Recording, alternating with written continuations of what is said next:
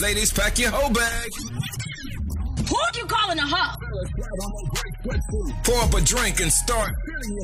That's a little kinky. Karen is now live on Stand Loud Radio, streaming 24/7 across all platforms. 24/7. Yes, sir. Live on sayitloud.com. Lock it in. Y'all keep it locked right here. It is another episode of Say It Loud, Season 7 with your favorite podcaster, personality, and voice. Yes, I said your favorite. Me, Karen L.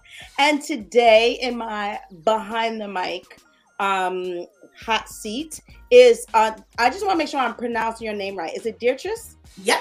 Deatrice Bolden. Yep. Deatrice has such a long and beautiful resume. We're going to tap into all of that good stuff.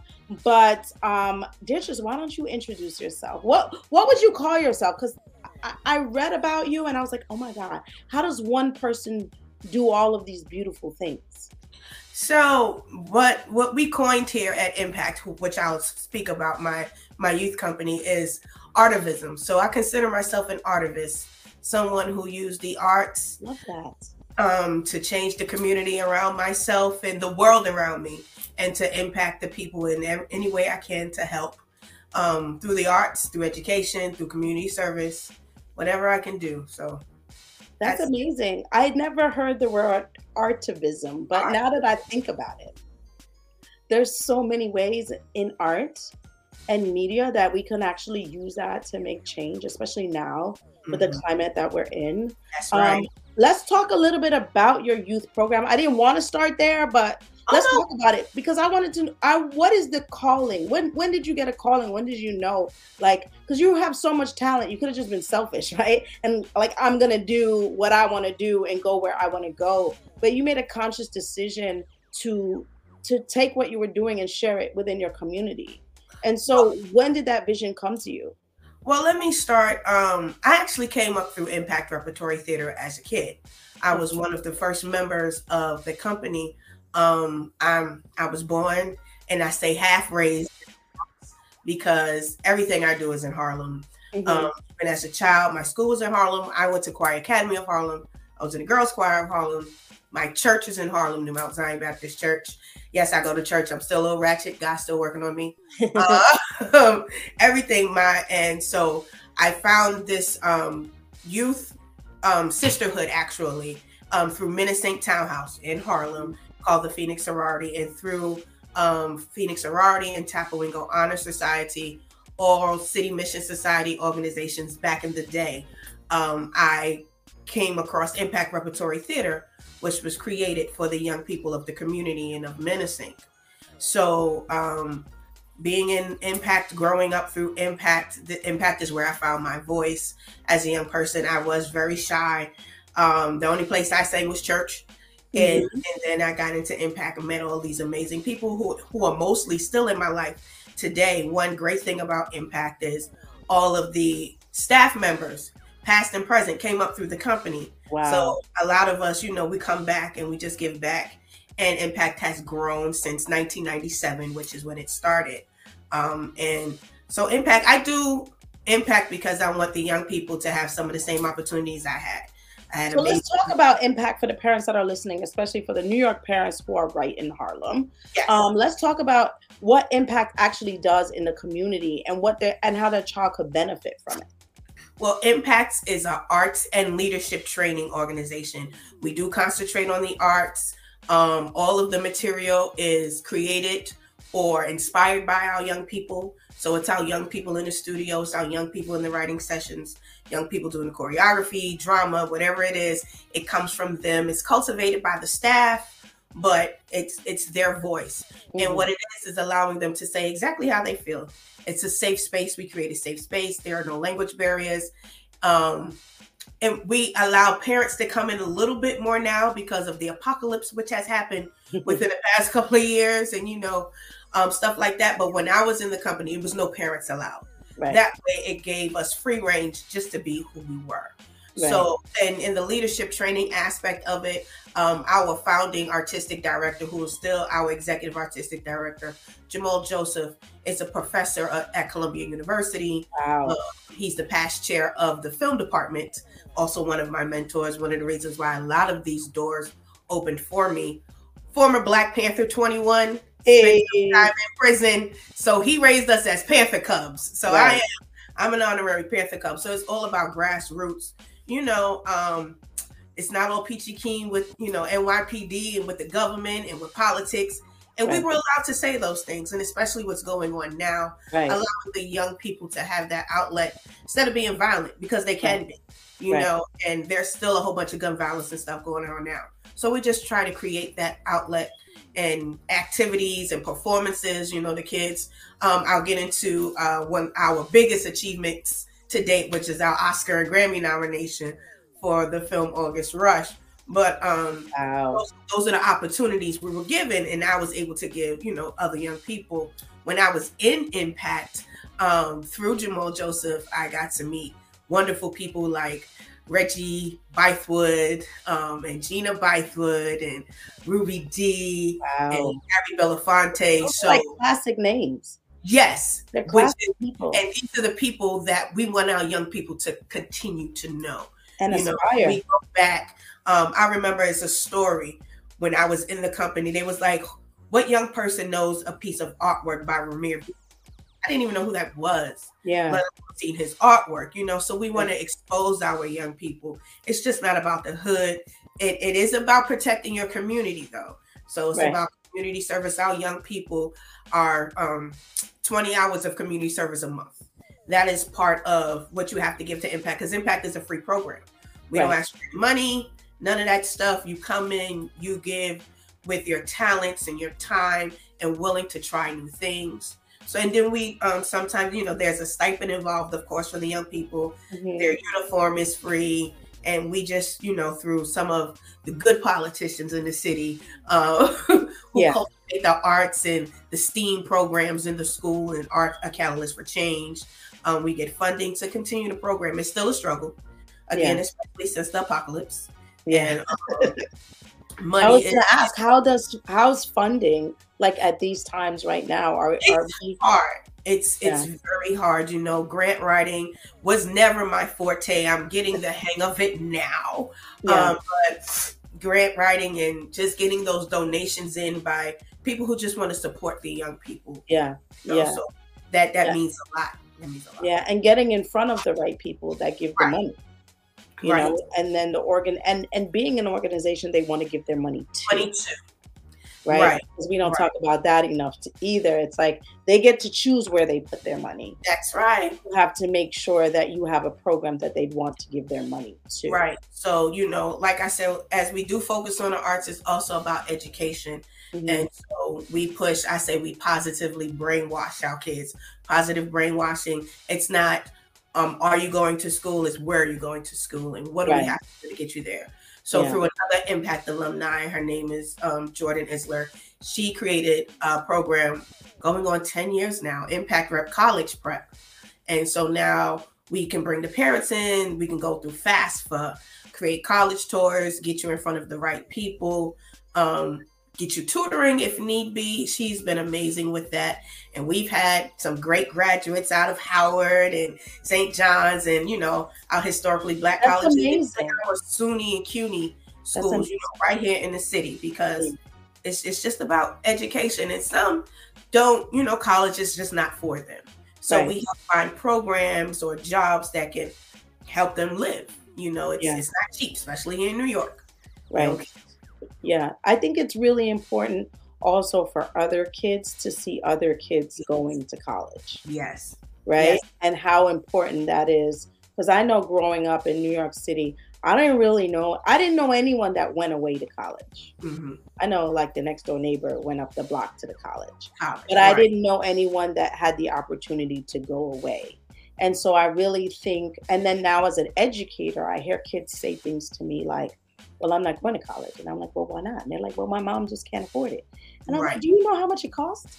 And they're like, no. And it's like, so how you know your mom can't afford Mom it? can't afford Why are it. you telling me because you're not going to do something? Right.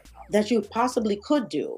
And you don't even know enough about it to make a decision. Yeah, and because of the mentality of the world, our kids are lazy. We didn't have all this growing up, the social media and all the rest of that stuff. They've become very catered to, and they don't want to go out and look for scholarships and all the stuff that can really help. So they just try to give up. So that's why we're there. That's why you're there. Yeah. In certain communities, you feel defeated, and if your parents don't know, and they didn't go, like my parents didn't go to college. So if they don't know, just becomes a cycle of kind of like not knowing that information. Although in this day and age, I don't give any excuses anymore. Right. Because if you got a phone in your hand and you got the internet in your pocket and you could look up your sneakers and you could look up cars and you could look up videos on whatever you want to know, then you can figure it out. Right. You can figure out how to get that application done, where to send it, the same way you could stalk someone, you can do what you need to do. And I think the education part is also empowering them to be like, you have all these things at your fingertips. Right. What are you going to do? That's right. Again, that's the positive brainwashing aspect of it all. I love that. I love the vocabulary that you use, because I think that's also very empowering in letting children know, like, what school do you go to? Where would you like to attend? Versus, where are you not, or why are you not there? And speaking with negative connotations and negative tones. What kinds of media projects, or what kind of projects are they doing when they are in the theater? Like, what does that look like for them? Well, for example, when we were doing, when it's voting time, the young people, we have, Instagram and TikTok, which is the big thing. So we did a piece called Casting the Vote. And they went back into history and Fannie Lou Hamer and all these rich people in history and how it came about for us to vote and the importance of us voting. Right. So we went right out in St. Nicholas Park.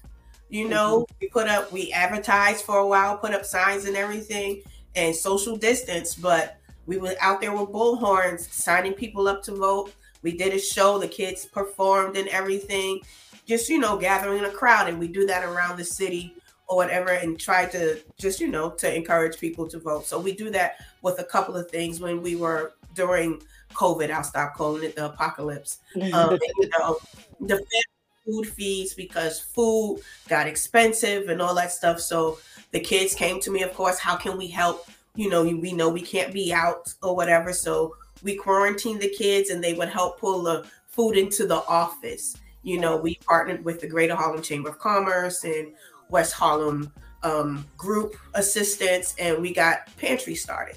So the kids, through social media, they get parents and, don't be ashamed. We all need this stuff.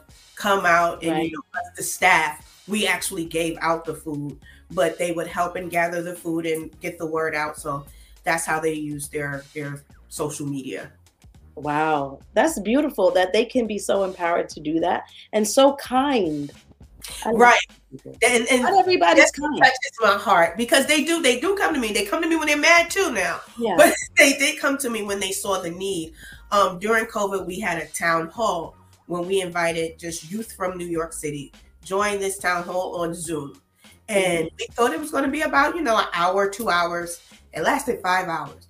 Wow. Excuse me. And parents crying, the kids crying and pouring out, talking about the struggle. Some of them were just the kids by themselves, because we have to realize when they go to school, that's some of their brain break from whatever's going on at home. So now they're quarantined in the house with the people that you're trying to actually get away from. Right. So it's causing more damage. And then the learning online, a lot of our young people, their grades went down, which is defeating to them. And, especially the ones who are really trying to do what they want to, need to do so they can go to college and all the stuff that we were positively brainwashing into them, so they felt defeated. And through, we have to understand, through COVID, we have a lot of young people walking around with PTSD. And they don't even know. Yeah. They're just angry. They don't know. They're trying to get out of it. They get into these mood swings, so that's when the counseling comes, it's given. We have through First Corinthian Baptist Church, there's the Hope Center. and they have counseling and psychiatrists that young people, adults, anybody can go to. But that's just another outlet that partners with Impact and New Heritage and the Chamber. Just, keep a peace of mind for the young kids. So that's amazing. It's almost like you can go there and kind of like fill your soul, right? That's what it sounds like. It sounds like you're sending your kid there and it's like, we could eat. I could come up with some new ideas and meet new friends, and there's people here for me to talk to. And when I walk away, it doesn't feel like school. It feels like I fed my soul. That was Jamal Joseph, who's our artistic director. He said he never wanted Impact to feel like the 6th day of school. Yeah. But the first day of Impact. Right. So that is one thing we try to keep going, even though we have implanted this education aspect in it very hard in leadership training, because we want our young people to be able to speak out for themselves, and say what they want to say. But, we don't want it to be like school and these sessions and stuff like that. That's amazing. How many kids do you have in the program? Well, right now our numbers are kind of really light because of everything going on. So we have like 30 to 35 young people in the company. Before that, on a Saturday, I can see 45 to 60 young people each and every Saturday. Mm-hmm. Impact is every Saturday from about 11 a.m. to 5 p.m. During regular Impact time, now we just have sessions. We don't have a regular schedule. But before COVID, we were meeting at Prentice Hall of Columbia University and the Kennedy Center, which is right on 135th Street. We have other partners with community rooms and our own Impact space, which is what I'm in now. Mm-hmm. But this is more of an office space. So when we need, big rooms and stuff like that, Columbia and their arts program, which has been very gracious to us, would give us their space. And the kids would meet and they'll have their training. We feed them every week. They get a meal. We Black, we like to eat. Yeah, that makes everybody happy. Makes everybody happy, Everybody happy when we eat. That's right. So, and that's when they get their creative juices flowing. And through the leadership training classes that we do on current events or whatever's going on, we create artistic pieces, whether it's spoken word or a song or a dramatic piece. Whatever it is. What has been the biggest turn for pieces that you realize with our teenagers? Like, what are they most interested in? I would be curious. Politics, and NYPD. Yeah, and how do they display that though? Is it the spoken word? Is it theater? Is it photography? Is it painting? It's all of that. It's all of that together, which makes us the core of the repertory company. So we have a music piece, and it's actually rap, hip hop, based on hip hop. It's called Politics, and the kids are really just naming out everything that they see wrong. Right. We did a show on Off Broadway at the Snapple Theater about, I want to say 8 years ago, called Peace Warriors, and it was about how gang violence and the kids and how the police, infiltrate that and stuff like that. Again, Jamal being part of the Panther 21, always COINTELPRO. We hate gossip, how everybody who says they're good is not, and so that gives the kids the freedom to say so. So it can be through song, through spoken word. We have a piece called Frankenstein about how everyone always wants to put the blame on the young person, but never wants to take the responsibility of their anger. Right. So Frankenstein made a monster. Look what you made me. Right. Just because of you don't want to teach me, or you don't want to be patient with me, or you're yelling at me because I'm trying to be who I want to be. That's how they express themselves. And that's wonderful. That's wonderful, because there's some hot topics out there. And, especially right now. Mm-hmm. Memphis. That's all. I know we're gonna have some sessions. Thursday is our usual session day. We're not in session today, but we're gonna have some things come out of our young people, all about what's going on. Mm-hmm. And when it happened 30 years ago, 20 years ago, 10 years ago, we didn't have so much access, right, like we have now. So there would be people in other places that couldn't get this information and just didn't know. So we can't be loud. We couldn't vent. We couldn't understand. We couldn't see it. We couldn't visualize, even if we read it somewhere, right? Right. And now today, these same young people have all this access, Right. and all this information coming in and visualizing it, right? And hearing it, right? And all of this sensory going on. And sometimes we don't give them an opportunity to say anything. That's right. And that's what makes them angry, you know, and that's when they start acting out and lashing out and not wanting to go to school and be the best them they can be, you know, because we're just not giving them that opportunity, which isn't fair, which is, again, the reason why we do what we do, because, you know, working in nonprofit, there's no money here at all, you know, that's why we do all the grant writing, but just to see what happens, you know, I call her my little sister now. She was one of my students in Impact. I sang her down the aisle at her wedding and got to watch her walk across the stage when she graduated. Now she's going for her PhD, you know. That's my motivation right there. Yeah, you got to take all that in because that's part of your work too. Yeah. Well, let's talk about you. Because yes, I know, you know, you love all the young people, and you do all of these wonderful things for your community, which I absolutely love and will show up for one day. Just let me know. Yes. But I want to talk about how you found your way here after, you know, I want to talk about how you got here. And your wonderful career and all of the work that you have done and used your beautiful voice and all of these amazing things that, you know, because a lot of times someone tells you what to do, like you work in theater and someone's telling you and you're like, why didn't you do that? But you actually did it. Well, I was afforded, and a lot of this came through Impact. I can never take that away. Through Jamal, who I've spoken about, through our executive producer and founder, Vosa Rivers. Vosa is the reason why Sarafina came to the U.S. Oh my God, I remember that. My mom wanted to go see it so bad.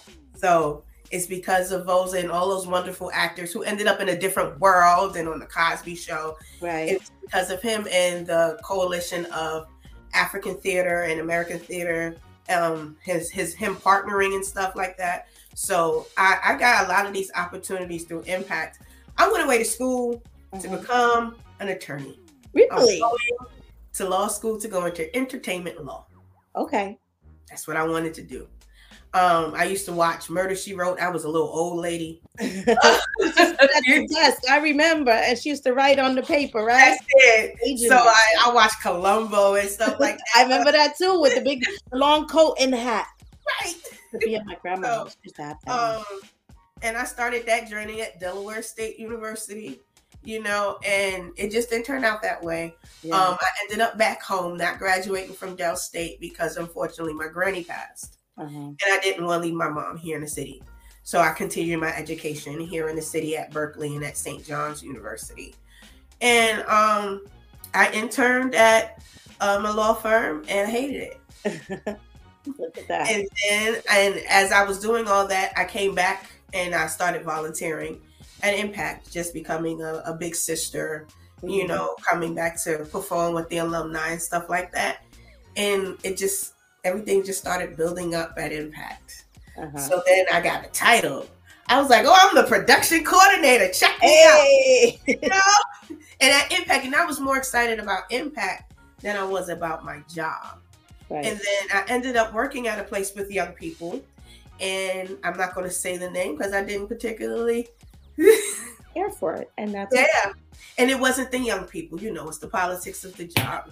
So and that's when we got the great opportunity to be in a film called August Rush. Yes. So through Jamal, he has friends, you know, higher ups. He's an amazing director. Check him out. He's one of the reasons why I have my assistant director credits and AD credits on film and producing credits, you know, through Vosa. He brought us this man wanted a choir, a youth choir in Harlem, to sing. Sometimes I feel like a motherless child. If you've seen the film August Rush, is about a little boy who is running around looking for his parents through music. Typical Impact movie. So he came and he seen us. We were actually doing a video shoot for a song for the second Tupac tribute album. Jamal was actually Tupac's godfather. Wow. And Anna Faney Shakur was in my life through all of that and through the life of Impact. Everyone at Impact, she has touched everybody's life. We miss her dearly. So we were doing When Your Hero Falls from Grace, which is on The Rose That Grew from Concrete 2. Mm-hmm. That video, so he came, he seen Impact, he loved it. So he brought us down to the office, and it was Jamal, our music director, Charles Mack at the time. And he was like, so this is the type of song. And we were like, no, we don't. First of all, we don't like singing other people's stuff. Let's play around with some stuff. And through all of that came out a song called Raise It Up. And we performed the song in the film, and it got nominated for not just an Academy Award, but a Grammy. Woo! Yes. That's big. That was amazing. And that's what got me away from that job. I didn't know I could do that. Right. So, we got, some funding in, and I kindly put in my resignation letter, and we were able to take 30 young people to perform at the Oscars in 2008 on the stage of the Kodak Theater. And I know how much it affected my life. Right. I know their lives were affected, Yeah. And it was just an amazing opportunity. We hugged Jennifer Hudson behind stage. I will never forget the moment. Yeah. Can you imagine that though? Like, you watch that on TV and you get to be there and stand there and take that in. I look at the video on YouTube. Into your life. Like, nobody could take that away from you. No, not at all. And we tell a story all the time, and that was the turning point for Impact. Of course, things have declined since then, or whatever, we hold that near and dear to our hearts. We actually just did a remake of the video for the song and put it out, just because we wanted to. Right. Celebrate that accomplishment. We celebrate the accomplishments of the young people. And these young people now are still singing the song, still ask about, they're proud about it, because we don't say that there were individual writers on the song. Impact wrote the song. Right. So when you're in Impact, you take the credit for what Impact has done. Right. So that's part of the pride that we try to, we put in our young people. So they know they have something that they can brag about. Everybody likes to brag. Yeah, that's amazing. I just think that's amazing also, just to be able to have so many people, like rooting for you and in your corner, and being able to put something like that together on that level. That's not an easy task. No, not at all. Right? There's a lot of people right now making music. They're not getting all the way to a Grammy. No, they're not. It's a lot. So to be able to put that together, and make something of it and get there, and then give those children that wonderful experience. Yes, they got up.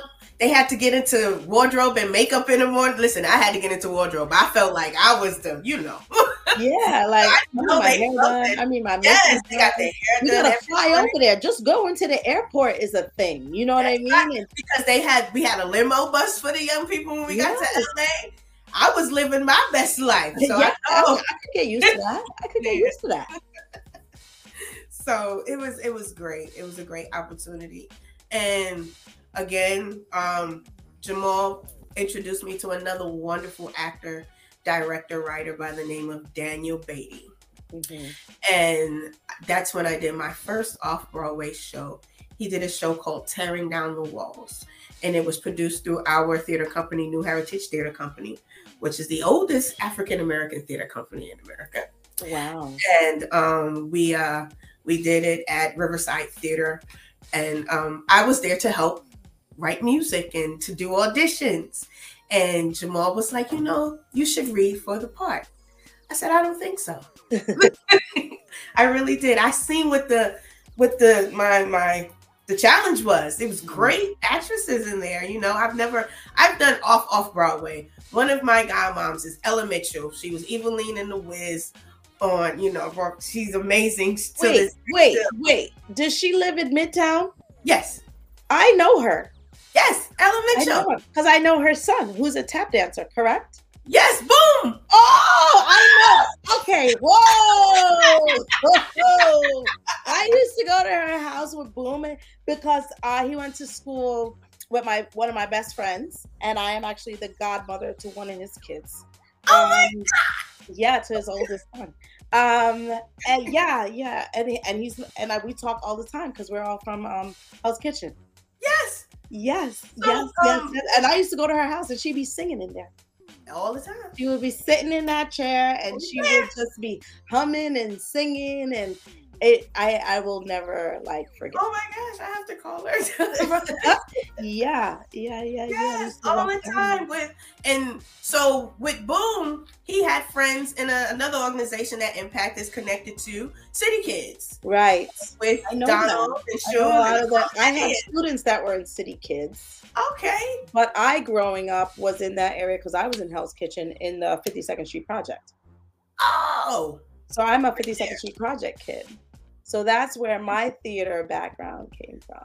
Got you. Yeah. So and then occasionally we would do some theater in Harlem, usually around Kwanzaa. That's all I remember because I was little. And we would go uptown and we would do the kind of theater there. And I'm pretty sure if I see the dancer guy, I could tell you who he was with the long coat and the mustache. And, and he always had the wooden, cane. And we would do the show there and then go back down to Midtown. Oh, wow. Yeah. Small world. Yeah, it's a small world, but it's also so nice to see so many people with so much talent now do so many amazing things. Yeah. Because I follow Boom's out in LA, but I follow him still, and I look at his work and I remember what he did as a kid, and then I look at his mom, and then I look at so many people, and I'm like, these programs, this goes back to what you're doing. These programs are so influential in the community, because I wouldn't be sitting here right now doing this with you had I not had an opportunity to be on the stage when I was 6 and 7 years old. Exactly. Same. I wouldn't even know that it was available to me. I wouldn't be able to write this way. I wouldn't be able to speak this way. I'm telling you.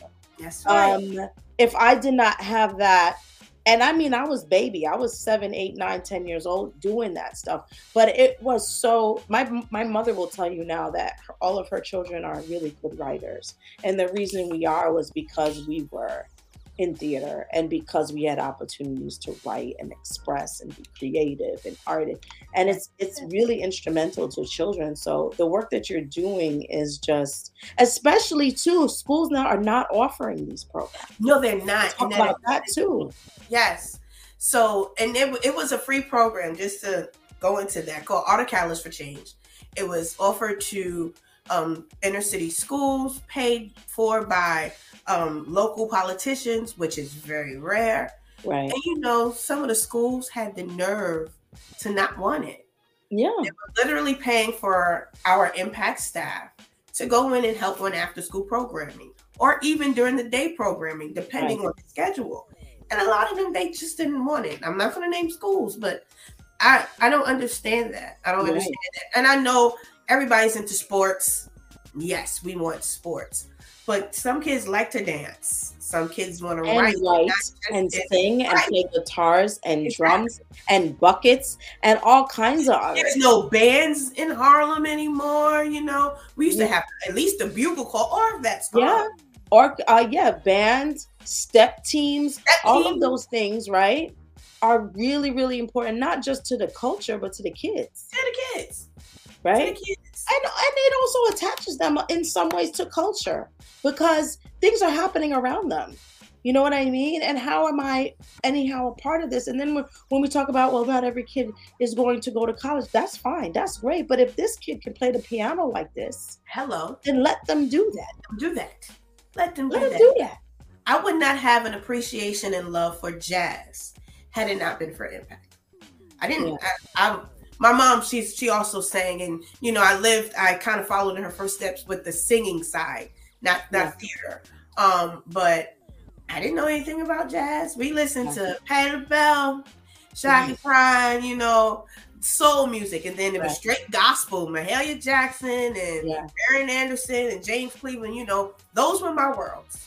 Right. No idea about jazz. And then I came to Impact and met this wonderful little white lady who called herself, through the years, my white mother, Lainey Cook. Yeah. And she was an amazing jazz singer. Unfortunately, she passed last year. Amazing jazz singer. And she would come to Impact and she would teach us. And That's when I started falling in love with Sarah Vaughan. Yeah. And Ella Fitzgerald. And then I went to the Girls Choir Harlem and really got into it. The Girls Choir Harlem Choir Academy, that really brightened up my the perspective had changed then, right? Yeah. Yeah. Of course. So if I didn't have that opportunity before, I wouldn't have cared about jazz. What is that? Yeah. So we have to open the door up because you don't know what a young person is going to fall in love with. Got to give them an opportunity. Yeah. And it's embedded in them. I really do wish more schools looked at the arts and allowed budget for the arts and allowed, kids to kind of figure out who they are and dabble in that as much as we kind of push them into the things that we want them to do, and give them more options. So again, the program that you have allows them to do that and makes it accessible to them every day, every Saturday, couple days a week. And so I really think that that's important. What advice would you give another artist or another person in your position that wants to either start a program or has a child that's like, I don't know if this is what I want to do, Well, as for an artist, I would say be true to whatever artist you are. Live through your art. Make change through your art. Let your art have meaning. Don't just do it to be famous. Right. That's not it. We have this whole Instagram famous stuff now and the TikToks and stuff like that. Use it to make change. Spend time with like-minded people who pour into you and that you can pour into so that you can create a culture and then build upon that culture and get more people and let it spread like a positive virus. That's how you should use your art. I'm not saying your music should not be popular.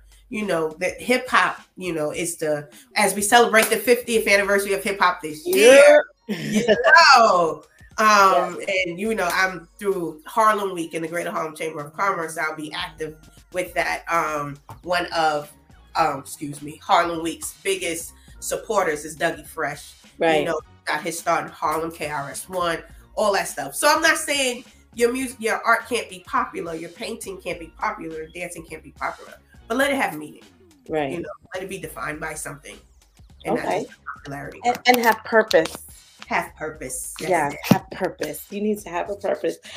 Because I don't know. I think that when you have a platform and a voice, even if you don't have a platform and a voice, I think we should all be advocates of change.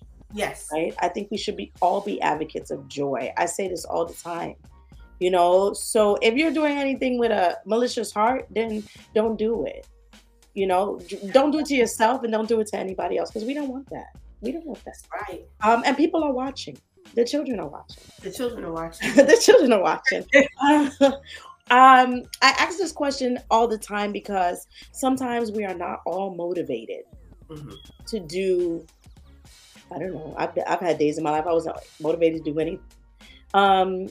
So what keeps you motivated in both in the work that you do here with the kids, but also in your personal life, in your career? Like, what are the things that keep you motivated most?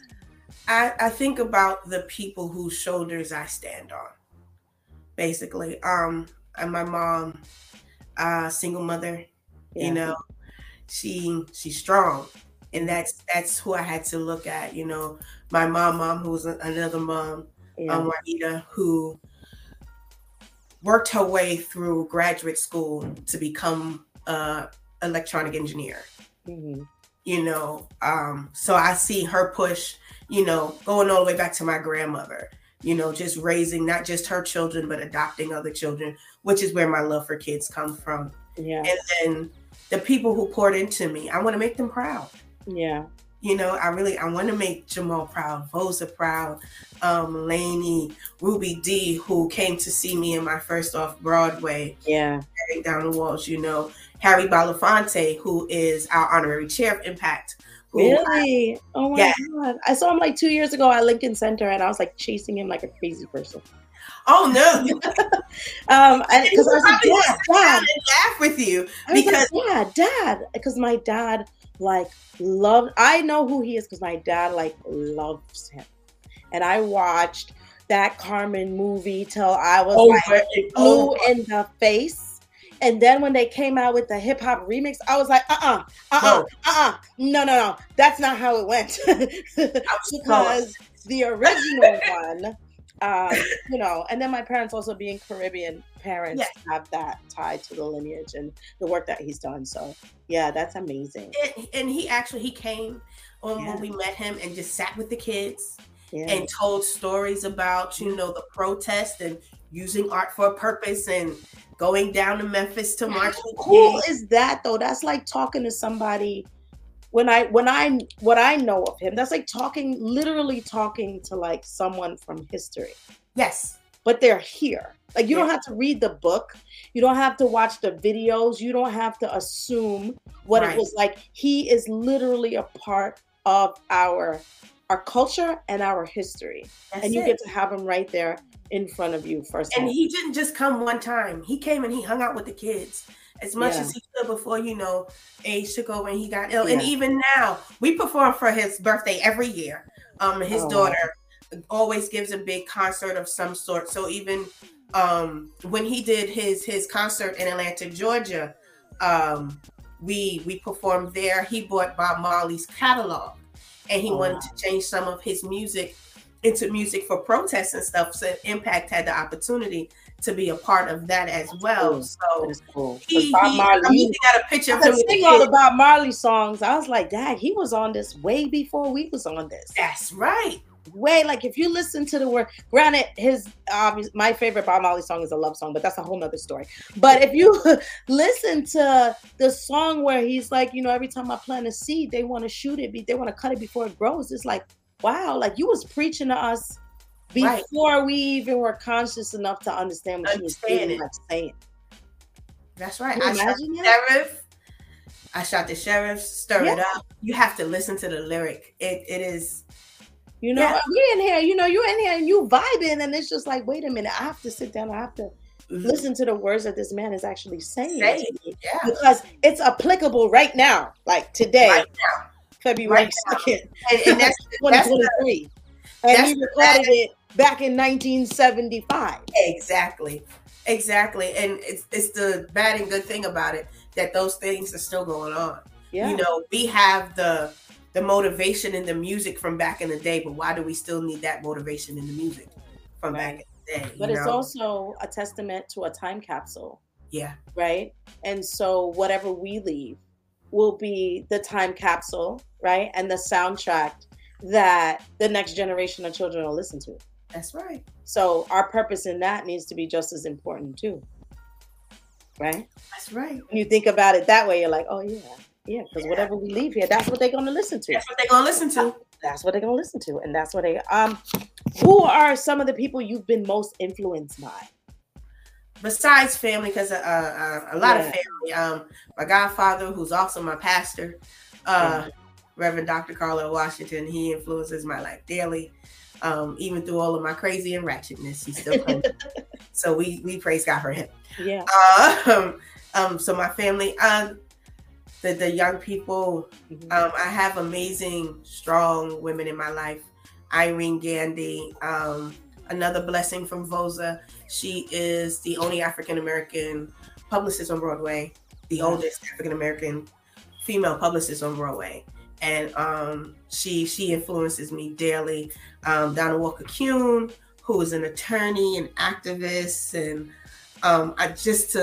they influence me. Ella Mitchell, she has been a big influence. She put me on a stage for the very first time. I don't even know how old I was or what I was doing. I just remember holding up a sign and then she's making me sing. I didn't have a choice when it came to her, So I'm looking around my office because I'm listening to what you're saying and I'm like, do you ever feel like your voice is just a gift?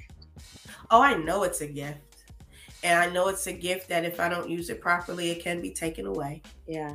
So I just make sure that I stay focused on what I'm doing, try not to get wrapped up because it's hard and it's a struggle because it's happened. You know, I've gotten wrapped up in it before. You know, life is not nobody's crystal stair. Right. You know, but there's balance. We have balance. You know, Right. and then there's always those great opportunities while you're doing what you're supposed to do. Something big happens, like this photo behind me, Harlem Week 4 years ago. Impact. Those are my young people. That's Janet Jackson in the middle. Oh, wow. They performed with her at Harlem Week. I was like, is that Uh-huh. you? So, those are my babies and Janet. They performed at Harlem Week, which I now sit on the board of directors for. I was not on the board at the time. That was another blessing that opened up in my life. Harlem Week, you know, it's a big New York festival that happens every year. Yeah. So this is my 4th year, my 5th year. Wow, this is my 5th year. And next year will be the 50th anniversary of Harlem Week. That started out as a day celebration and now has grown. It's a whole week. It's a whole week. Well, it used to be a whole month. That was the longest week ever. But since COVID, we brought it back down. So, you know, that's my inspiration, seeing the young people succeed, making my mother smile. Yeah. You know, I love it. Looking at my students graduate from college and graduate school. Yeah. And I don't look like an old lady yet. So not at all. I'm going to let you go, but I have just one more question. You have such a beautiful resume. And for anyone who wants to go check out Deatrice, you can go to her website. She'll give you all her information in a minute. But you have such this extensive resume. You've done all of these wonderful things in your own career, singing on Broadway. You know, you've been to the Grammys. You support young people. You are Harlem Week. We love Harlem. What do you want to do next? Like the ceiling is glass and you obviously can break it. What do you want to do next? Well, actually, I just want to continue to grow where I am, though. I'm not saying I want to, my dream is not to become world famous. Right. You know, my dream is to become the executive director of something that's making change. Right. Here. Yeah. And not necessarily just in Harlem, but, you know, boots on the ground. Right. Grassroots. Yeah. But yes, I do want to elevate, continue to elevate. Yeah. I see a PhD one day, hopefully, you know. But yeah, just to continue to influence. That's an amazing goal. The PhD is big too. Don't. Yeah, and you know, I used to argue with I call her my twinnie, my best friend, all the time, because she was going for her PhD. I said, go to school for both of us, because it's never going to happen. Yeah, it's never going to happen, and never say never. I know. I keep saying I'm not going to go back, and then I got into Teachers College recently, and I was like, that might look good, you know. And then I'm like, but I don't know. Yeah. But then, you know, I, like you, want to set example, right? In the classroom for my kids. Obviously, I want them to see teachers that look like me. In Timberlands and wearing my hat and saying that there are teachers that look like me, that listen to the music I listen to, that walk the street I walk, that grew up in the situations that I grew up, that are teaching me now. And so, you know, I have to be that person. And then also my own children. Because I always said when I had kids, I don't want to tell my kids what to do and not do it. Right. So you know, I was busting my butt to get that master's degree because and a lot of parents are not like that. She was right behind me. I was like, no, I'm gonna do it. But I think that's also impactful because, you know, you're setting your own standard for yourself, but you know, people are watching, and the people that love you, and it's not for everybody, and I respect. It's not. And it's hard. I tell my young people that all the time. There are times when I want to rip my hair out. You know, yes, I sit on these boards now and advisory councils now, but it took a lot of hard work to get there. It takes even more work to stay there and more work than that to grow.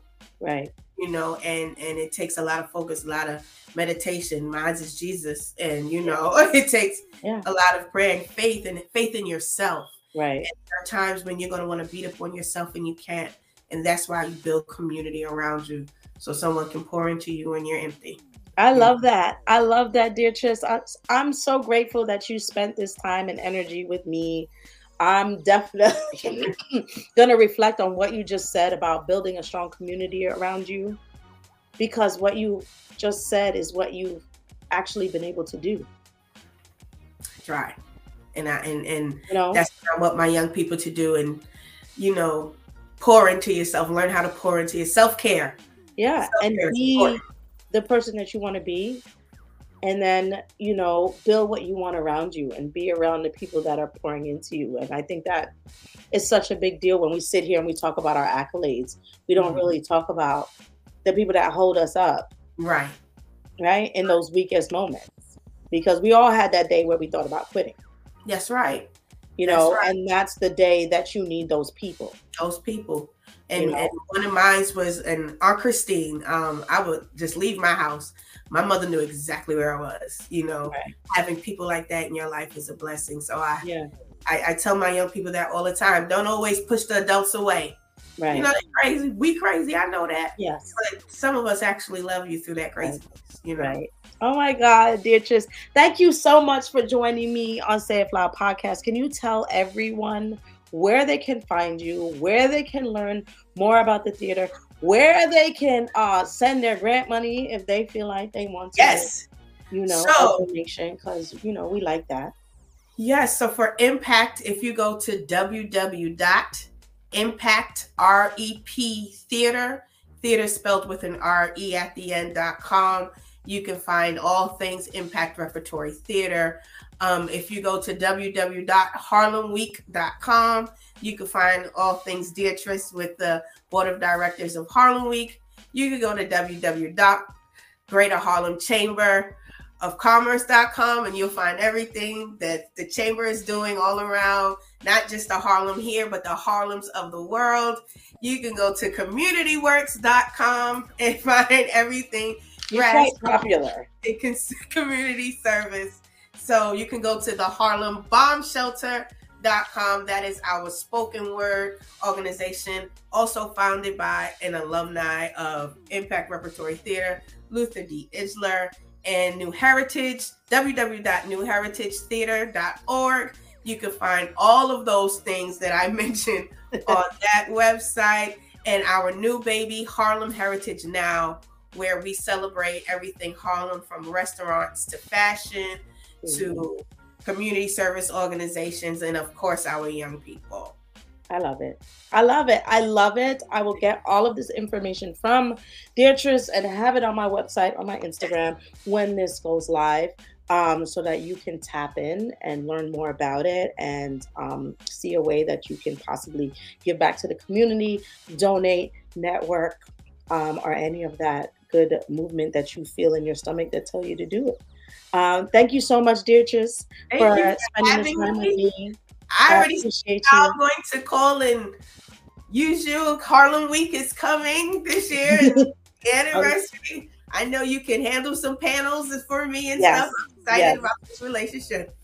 I'll be there. I'll be there. Yes. Thank you so much, Deatrice, for being a part of the Say It Loud family and for taking time to share your behind the music and behind the mic with us, because it is important that we know what's going on. So this is the part of the show where I say, let me leave you with this. I have these conversations with the most amazing people. And as I have these conversations while I share all of this with you, it impacts my life too. And what I took most away as an artist, because I consider myself an artist, I love photography. I love media. I love mixed media. It is not a crazy thing to see me walking around the Brooklyn Museum of Art, or MoMA. I know it like the back of my hand.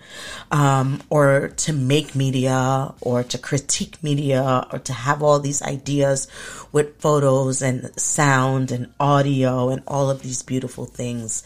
And what stood out to me today, especially as the English teacher that I am, was Deatrice's definition of who she was and as an artivist, and that we could use our art to be activists, especially when we are in times that are trying. and we all have a voice. And our voice doesn't always have to be in audio and auditory. It could be in our paintings. It could be in our music. It can be in our film. It could be in our mixed media. It can be in our social media. It can be in our clips. We can tell stories in just that moment, with just an image, with just a sound. And so all of us are a little bit activist, and all of us are a little bit artivist. And so as I leave you with this week with something, I want you to remember that when you are posting on social media, when you are watching a film, when you are engaging in some music, when you are doodling on a piece of paper, and sharing your own story and your perceptions and your feelings and your emotions and how you choose to share those with the rest of the world, but use it as a way to be an artist and do that. So to my artists, use your voice. And for those of you who are saying, well, I don't have a voice, that's not what I do. I'm not saying your vocal voice. I'm saying your soul voice. Use your voice. Make it count. Say something. Because the truth is, that work is going to be our time capsule. And that is what we are going to leave for the next generation. And that is going to be the stories that we tell. So let me leave you with that. Make sure the story that you tell is the story that you write, not somebody else wrote for you.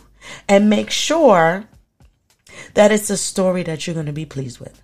That is what I'm going to leave you with for this week. It's Karen L. Say It Loud Podcast. I'm here every Friday. Make sure you check out the new episodes. Yes, I hope to be at Harlem Week. Duh, y'all could come out and see me there. If you're looking for me, Instagram, Twitter, Facebook, all of that good stuff, I am Karen L. or Say It Loud. Make sure you go cop some merch from the website. Support the brand, support your girl, and all the work that we're doing. Stay safe out there, y'all, because, you know, it's tough out there. You know already who's in this live. All the way live. The party ain't over. From the Say It Loud Radio Show.